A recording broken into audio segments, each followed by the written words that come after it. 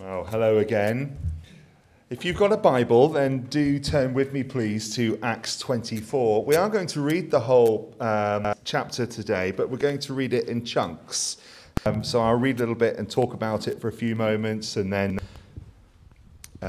carry on through like that. So thanks, Kevin, as well for having it on the screen. And I assume that you're going through the book of Acts at the moment. Is that right? Yeah. So you're in the context of the narrative there. And it's quite an interesting chapter 24, because if you're reading the book of Acts through almost like a novel, I don't mean to suggest that it's fiction, but you understand what I mean. If you're reading it and you're following the story, then chapter 24 is almost quite, sort of incidental. It's a chapter that sort of happens as Paul is moving towards Rome. So we've obviously had the moment where Paul's been before the Sanhedrin there in Jerusalem, and he appeals to his Roman citizenship, and he's therefore being pushed to Rome. And the chapter in 24 where he appears before Felix is a little bit of a damp squib, in as much as not really a lot happens. When we read this, you'll see not really a lot happens. In the end, Felix sort of gets a bit bored with the whole situation, sort of lets him go, although it is 2 years of Paul's life that's there. And before we start reading it and thinking it through, I just want to spend a few moments just reflecting on a word that some of you here will know. And if you don't know the word, by the way, you don't need to know this word. But I think it's a helpful one to define and say a few things about before we start this chapter. And it's a word that biblical scholars would use called hermeneutics. And hermeneutics isn't just a biblical thing. People who are interested in language are interested in hermeneutics. And it's all about either the art or the science, depending on your point of view, of reading. When you come to a text, what are your assumptions about the text? What are you assuming about what's going on? And you can have a hermeneutic of the way you interpret the world as well. And a classic hermeneutic that we find in the world at the moment that really energizes a lot of our conversations, and we can bring to the biblical text as well if we're not careful, is the hermeneutic of the goodies and the baddies, the us and them. Have you noticed how us and them the world is at the moment? In so many ways. Look at American politics, how divided American politics is. Very little room for generosity of spirit in the middle. A real us and them. You're either for us or against us. Now, that's not to say there isn't a right or wrong. That's not to say there isn't a truth and a falsehood. That's not what I'm suggesting at all. But this us and them mentality can often inform the way we deal with other people and inform national conversations and debate and inform the way we look at the biblical text. Other good examples at the moment are the us and them mentality around gender issues, which has already been mentioned in today's service. Us and them mentality around men and women. And we hear in the news of the tragic circumstance around the death of Sarah Everard, and very much the conversation that you're in the media is about the men that do the murdering and the women who get murdered. I'm not making any comment there. It's in horrendous circumstances, but very much as an us and them mentality of where it's driven in. And sometimes I think that if you put on a stage production, and again, I don't mean that in an irreverent way, but a stage production, particularly of the Gospels, you could very easily have that us and them hermeneutic, for we all would know that when the Pharisee come on the stage, we're supposed to go, boo, hiss. So that's the interpretation we have. And what I want to point out here is that it's very easy when we read these characters in Acts 24 to immediately allow, without maybe thinking about it, that us and them mentality to come in. But the way Paul responds to Felix, who is very much them from our point of view, is actually very measured, it's actually very gracious, and it's actually very open to giving them the gospel. Because Paul uses what is a pretty awful situation to generously teach this man about Christ.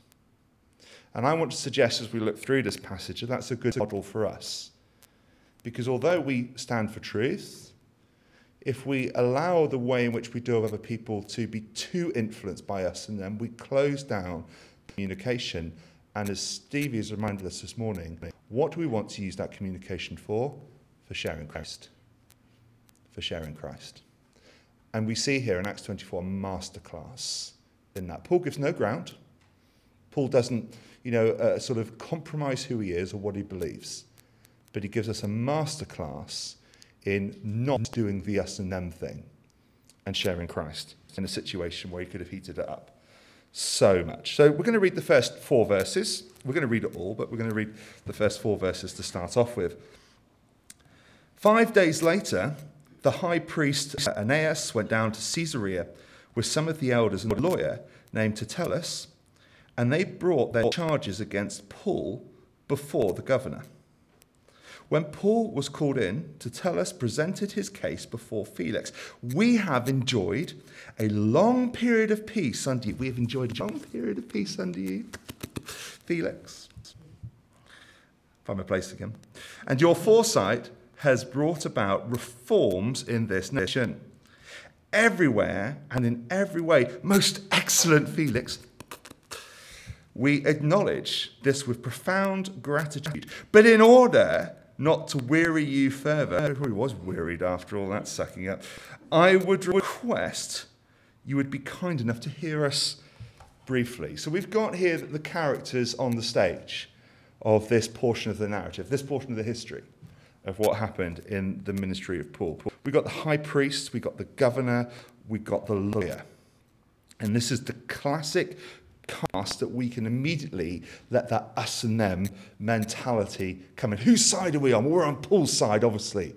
For Paul is for Christ. And of course we are. And whose side are we not on?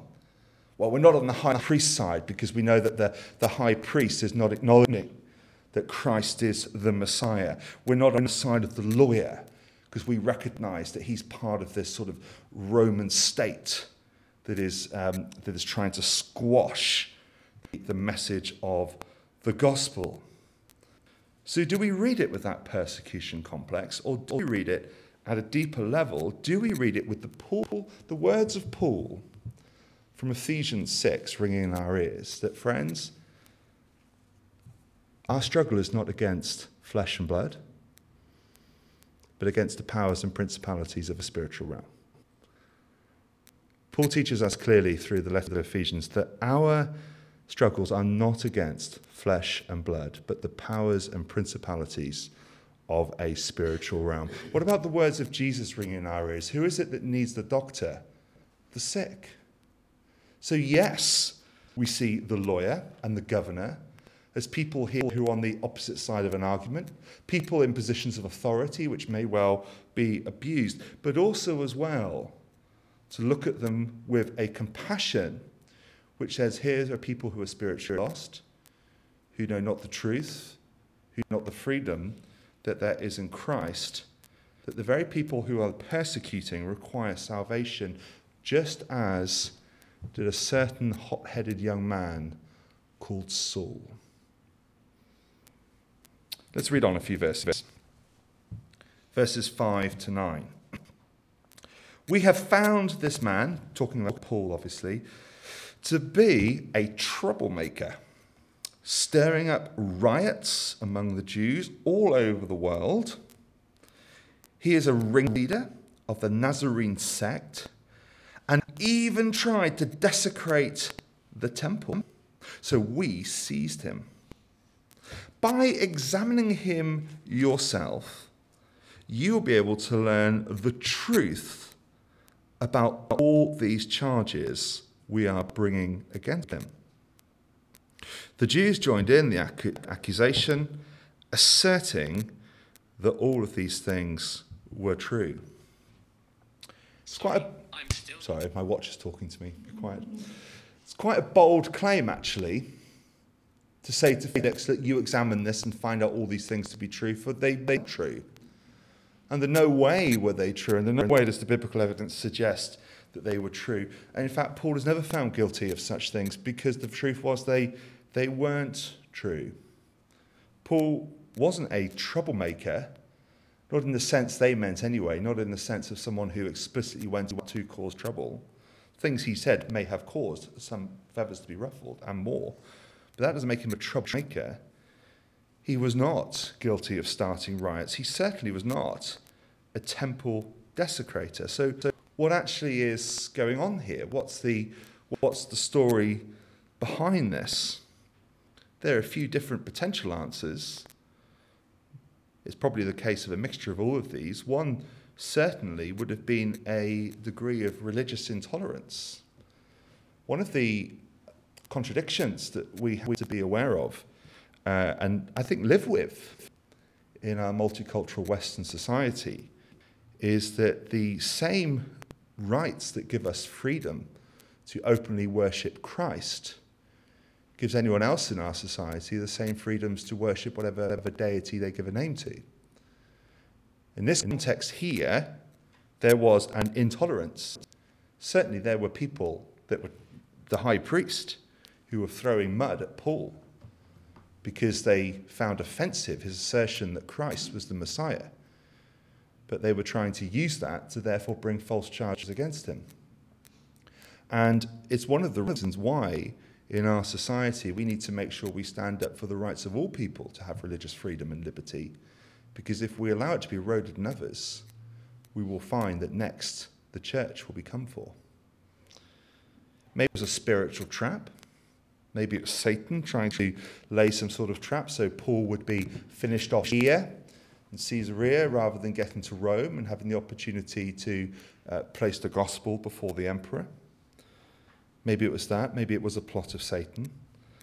Maybe it was just the crowd mentality getting carried away. Verse 9, the Jews joined in the accusation. Yeah, it's true, he did it.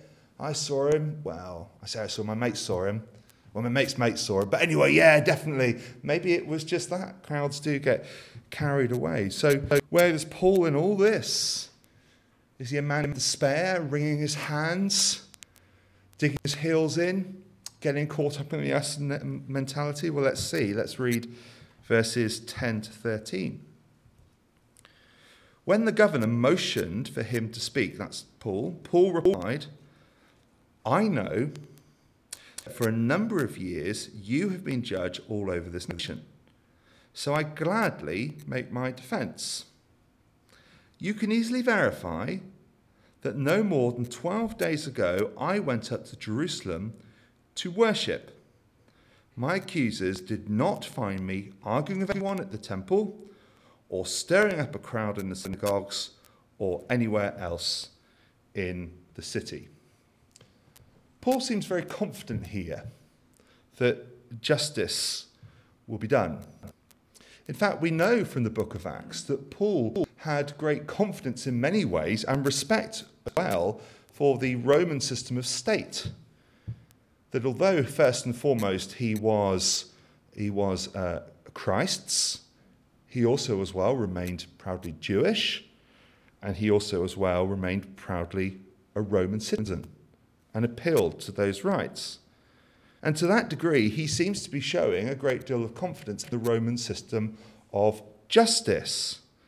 But more than that, as well as appealing to Felix for his justice to be done, Paul shows a fearlessness because of his faith in God. Why can Paul be so confident? For Paul has this eternal perspective, does he not? Paul knows at the end of the day, he's not actually that concerned about the judgment of man, the judgment of Felix. For he knows what truth is. I've lost my place in my Bible now, I'll find that in a minute. He knows what truth is. He knows what he has done and what he hasn't done. He knows that these charges are untrue. He knows that eventually and ultimately he'll be judged by the measuring stick that is the Lord's and not the Roman state's.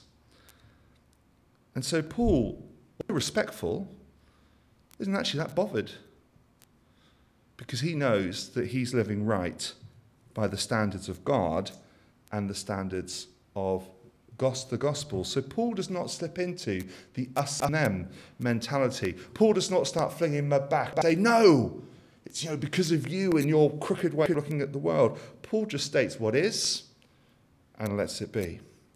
But Paul has done some things, and he's about to admit it. Verse 14 to 16. However, I admit, what's he going to admit? that I worship the God of our fathers as a follower of the way, which they call a sect. I believe everything that agrees with the law and that is written in the prophets. In other words, he believes that the whole of the New Testament points towards Christ. And I have the same hope in God as these men, that there will be a resurrection of both the righteous and the wicked. So I strive always to keep my conscience clear before God and man. And Paul reiterates there his reason for this confidence, for he has a clear conscience before God as well as man. So he hasn't been stirring up riots, no, but he has been living out the gospel. To his primary accusers, which was the Sanhedrin courts, the Jewish Sanhedrin, that is an offence. That is offensive and an offence. Paul there calls it the way. The language the church was using for what it means to be a Christian was developed a few hundred years, indeed, after Christ. It's not that things were added to or changed, but if you like, the jargon that we may use as Christians today took a few hundred years to develop. And so the way is Paul's way of saying, bearing in mind he's got no New Testament to read. In fact, he'd write most of it. That he is following the way of Christ. And so Paul's case is simply this: I haven't done these things which you accuse me of, but I'm happy to admit that I have done something which you clearly find offensive and distasteful, and that is to recognize the deity and sovereignty of Christ, not just as an abstract thing, but as something that's going to live out in my life. And that has caused some serious offense. And that, my friends, is the red line for Christians. That's our red line. That we do not have a faith that merely talks about a God, or even just God. For many faiths talk about God, but we talk about the God who has revealed himself through his Son, the Lord Jesus Christ. And our Lord Jesus is the only way by which we may approach the Father, for no one comes to the Father except through him, and we have life reborn in the Spirit. And that has caused offense to the Sanhedrin. Now, we cause offense to people with that assertion through different ways today. In the culture and society that we live in, it is not so much saying that Christ is Lord that causes the offense, but that Christ is Lord, and therefore there are certain values that we stand by. And where we are today, it is the assertion of those values that often will cause the offense, but they remain red lines. And Paul is saying, I haven't offended you because I've set out to offend you. I haven't been as Paul, well, I'm putting words in his mouth here, but it's not like Paul's tried to be like some comedians would be. I think, you may have heard of Frankie Boyle, who might think to yourself, what's the most outrageous thing I could say to offend someone? It's not that sort of sense at all. It is like the offence that Martin Luther in the Reformation caused when he said, in a very different type of spiritual trial, here I stand. These are my red lines. And I don't hold them to offend you. I hold them because I stand by the truth of these things, that Christ is Lord, risen from the grave, he is my Saviour, and so be it. And here I stand. I can do no more. And Paul was in that sort of situation. There's much that can be abstained from in the Christian life. There is much that we can tolerate, for we recognise that the world is different than us. We recognise that there are things which happen outside of the church which we may find controversial. We may well understand, well, if you don't accept Christ as Lord, there's a certain logic to it. But what we can't ever accept is that our assertion that Christ is Lord and to live out the gospel truth is something that can never be run roughshod over. So Paul freely admits this, and guilty as charged, if that's the charge. For that bit ain't changing. And then Paul gets to the real issue, the details of the issue, should I say, 17 to 21. After an absence of several years, I came to Jerusalem to bring my people gifts for the poor, and to present my offering. I was ceremonially clean when they found me in the temple courts doing this. There was no crowd with me, nor was I involved in any other disturbance. But there are some Jews from the province of Asia who ought to be here before you to bring charges if they have anything against me.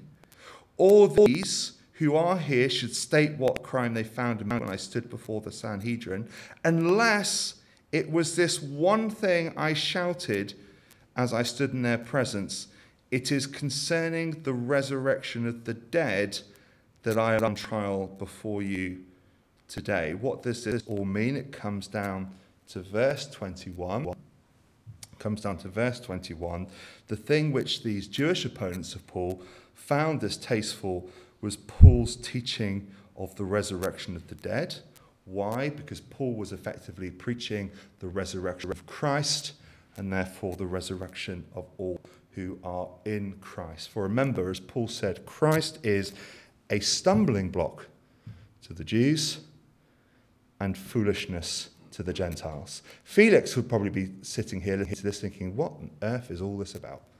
He's got a Jewish wife, as we'll find out in just a minute. But Felix, as a Roman, would probably think this is just bonkers, that you lot need your heads banging together, that you're splitting hairs over these sort of details. Whereas for the Jewish audience there, they'd be thinking, my goodness, you utter heretic.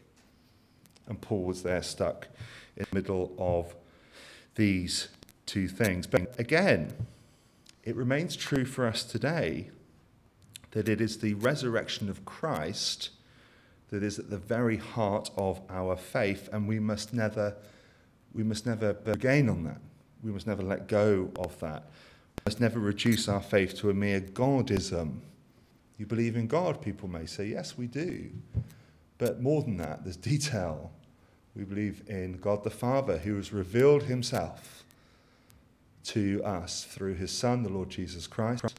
And the prophets and the law all point towards him. The Old Testament is written through like a stick of rock with pointing right through the middle, pointing towards Christ. And he is with us by his Holy Spirit for those who have put their faith in him. And one day he will return. And I tell you, having a son who plays second cornet in Wells City Band, it's not just because the boy's upstairs practicing. The trumpet blast will come. Sometimes you hear upstairs, oh, that's Edward practicing his trumpet. That's all right. It's not the return of the Lord, but one day it will. I had to explain that one, didn't I? I could see a few people looking, what is he on about? That will happen. That's the core of our faith. And just remember this. We are called Christians, and that name was first given to the believers in Acts as a bit of an insult, actually, because these people were just obsessed with this person, Jesus.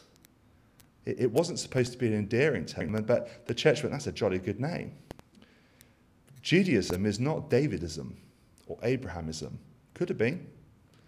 Islam is not Mohammedism. And it could have been. And I don't say any of those things disrespectfully or to insult anybody, particularly if anyone's listening on the tape. But for Christians, it is Christians. It is Christians, Christ at the centre.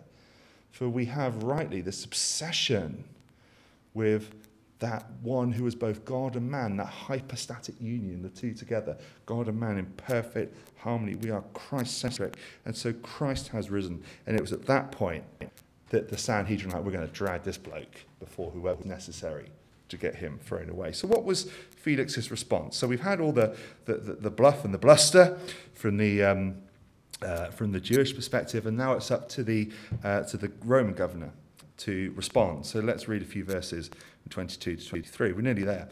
Then Felix, who was well acquainted with the way, adjourned proceedings. When Lysias, the commander, comes, he said, I will decide your case. He ordered the centurion to keep Paul under guard, but to give him some freedom and permit his friends to take care of his needs. You know, Felix was actually quite good to Paul. He was actually quite good to Paul. Notice what he said? He said, look, we're going to decide on this at some other point, but, you know, make sure he's got some freedom, make sure he's taken care of, make sure he's fed. Actually, let's read on a little bit. Let's read a little bit more, actually. No, leave it there actually, and I'll read on a note. No, I do want to read on. Apologies, I've got my notes wrong, sorry. Several days later, when Felix came with his wife Priscilla, who was a Jewess, he sent for Paul and listened to him as he spoke about faith in Christ Jesus. As Paul discoursed on righteousness, self-control, and the judgment to come, Felix was afraid and said, "That's enough for now. You may leave. When I find it convenient, I will send for you." At the same time, he was hoping Paul would offer him a bribe, so he sent for him frequently and talked with him. Now, this is the classic point at which I want to stress that case. Felix does not fit neatly into the goody or the baddie point of view. Felix is essentially crooked, because one of the reasons he keeps sending for Paul is thinking at some point this bloke's going to give in and he's going to offer me a few denarii to get off scot-free and it'll all be over. And I'll have a little bit of cash in pocket that the emperor doesn't know about. It isn't going to be taxed, thank you very much. And also we've had a jolly good chit bag about some interesting theological ideas. But also as well, he was kind to Paul. He was good to Paul. And Paul approaches this rather odd relationship with a real spiritual maturity. Paul refuses to label him as the bad guy. Paul doesn't do the us and them thing. He uses the opportunity to preach Christ. That's what he does. He uses the opportunity to preach Christ. And if Paul had fallen into that trap of driving the wedge and saying, "You, the Roman governor, you want to talk to me, I'm going to sit here stum, mate. We ain't having any chats or conversations or coziness." No. Paul doesn't do it to want to win friends or favours. He wants to carry on with that relationship for Christ. Felix was a complex person. He heard essentially the gospel. He discoursed with Paul on the gospel. And if Paul had responded tribally, then Felix would never have heard the gospel. Felix fits into the category of Jesus as one of the sick who needs a doctor. And Paul is on hand to provide the medicine around him. When 2 years, it says in verse 27, when 2 years had passed, Felix was succeeded by Porcius Festus, but because Felix wanted to grant a favor to the Jews, he left Paul in prison. See, I told you nothing really happened. In the end, Felix just got, replaced by someone else, and that was it. It's a bit of a transitional passage as we're moving towards the great trials of Paul. But we see there in that passage a model of a mature Christian response to different points of view. Paul does not fall into tribalism. He does not fear the accusations of society around him, but he simply looks for an opportunity to share the love of Jesus.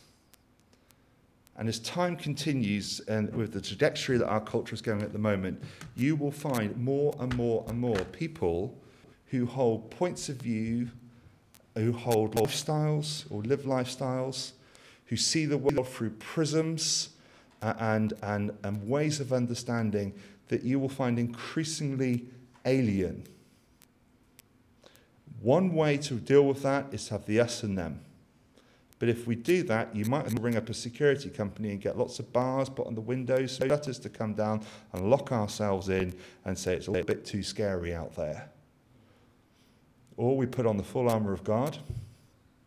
We don't worry about the accusations of the world. And graciously remember where we came from and that we are clothed in the righteousness that is not our own. We share the love of Christ with whoever is before us. Let us pray. Father God, we thank you for your word. We thank you, Lord, for portions of your word like this that are faithful recounts of things that happened in history. And Lord, the times that we live in and the situations that we will find ourselves in are very different in many ways than those that Paul went through. but we do see there parallels in the culture that we live in. We pray that you will give your church, not just this church at Great Parks, although we do pray for that, but your church all over this nation and indeed the Western world, that spiritual maturity to be able to encounter worldviews that we fundamentally disagree with, but with a willingness to engage and to share light and love and to not to bow the knee to them, but just to confess freely, this is where we stand. We can do no other. But let us share with you the love that we have found in Christ our Lord. For no one comes to the Father except through you, Lord Jesus. We pray for our nation. We pray for the trajectory of it, and we ask, Lord, that your will be done. And we trust you for that. And in that spirit, we do say together now the prayer that, Lord Jesus, you taught us. Our Father, who art in heaven, hallowed be thy name. Thy kingdom come, thy will be done on earth as it is in heaven. Give us this day our daily bread, and give us our trespasses, as we forgive those who trespass against us. And lead us not into temptation, but deliver us from evil. For thine is the kingdom, the power and the glory, forever and ever. Amen. God bless each one of you.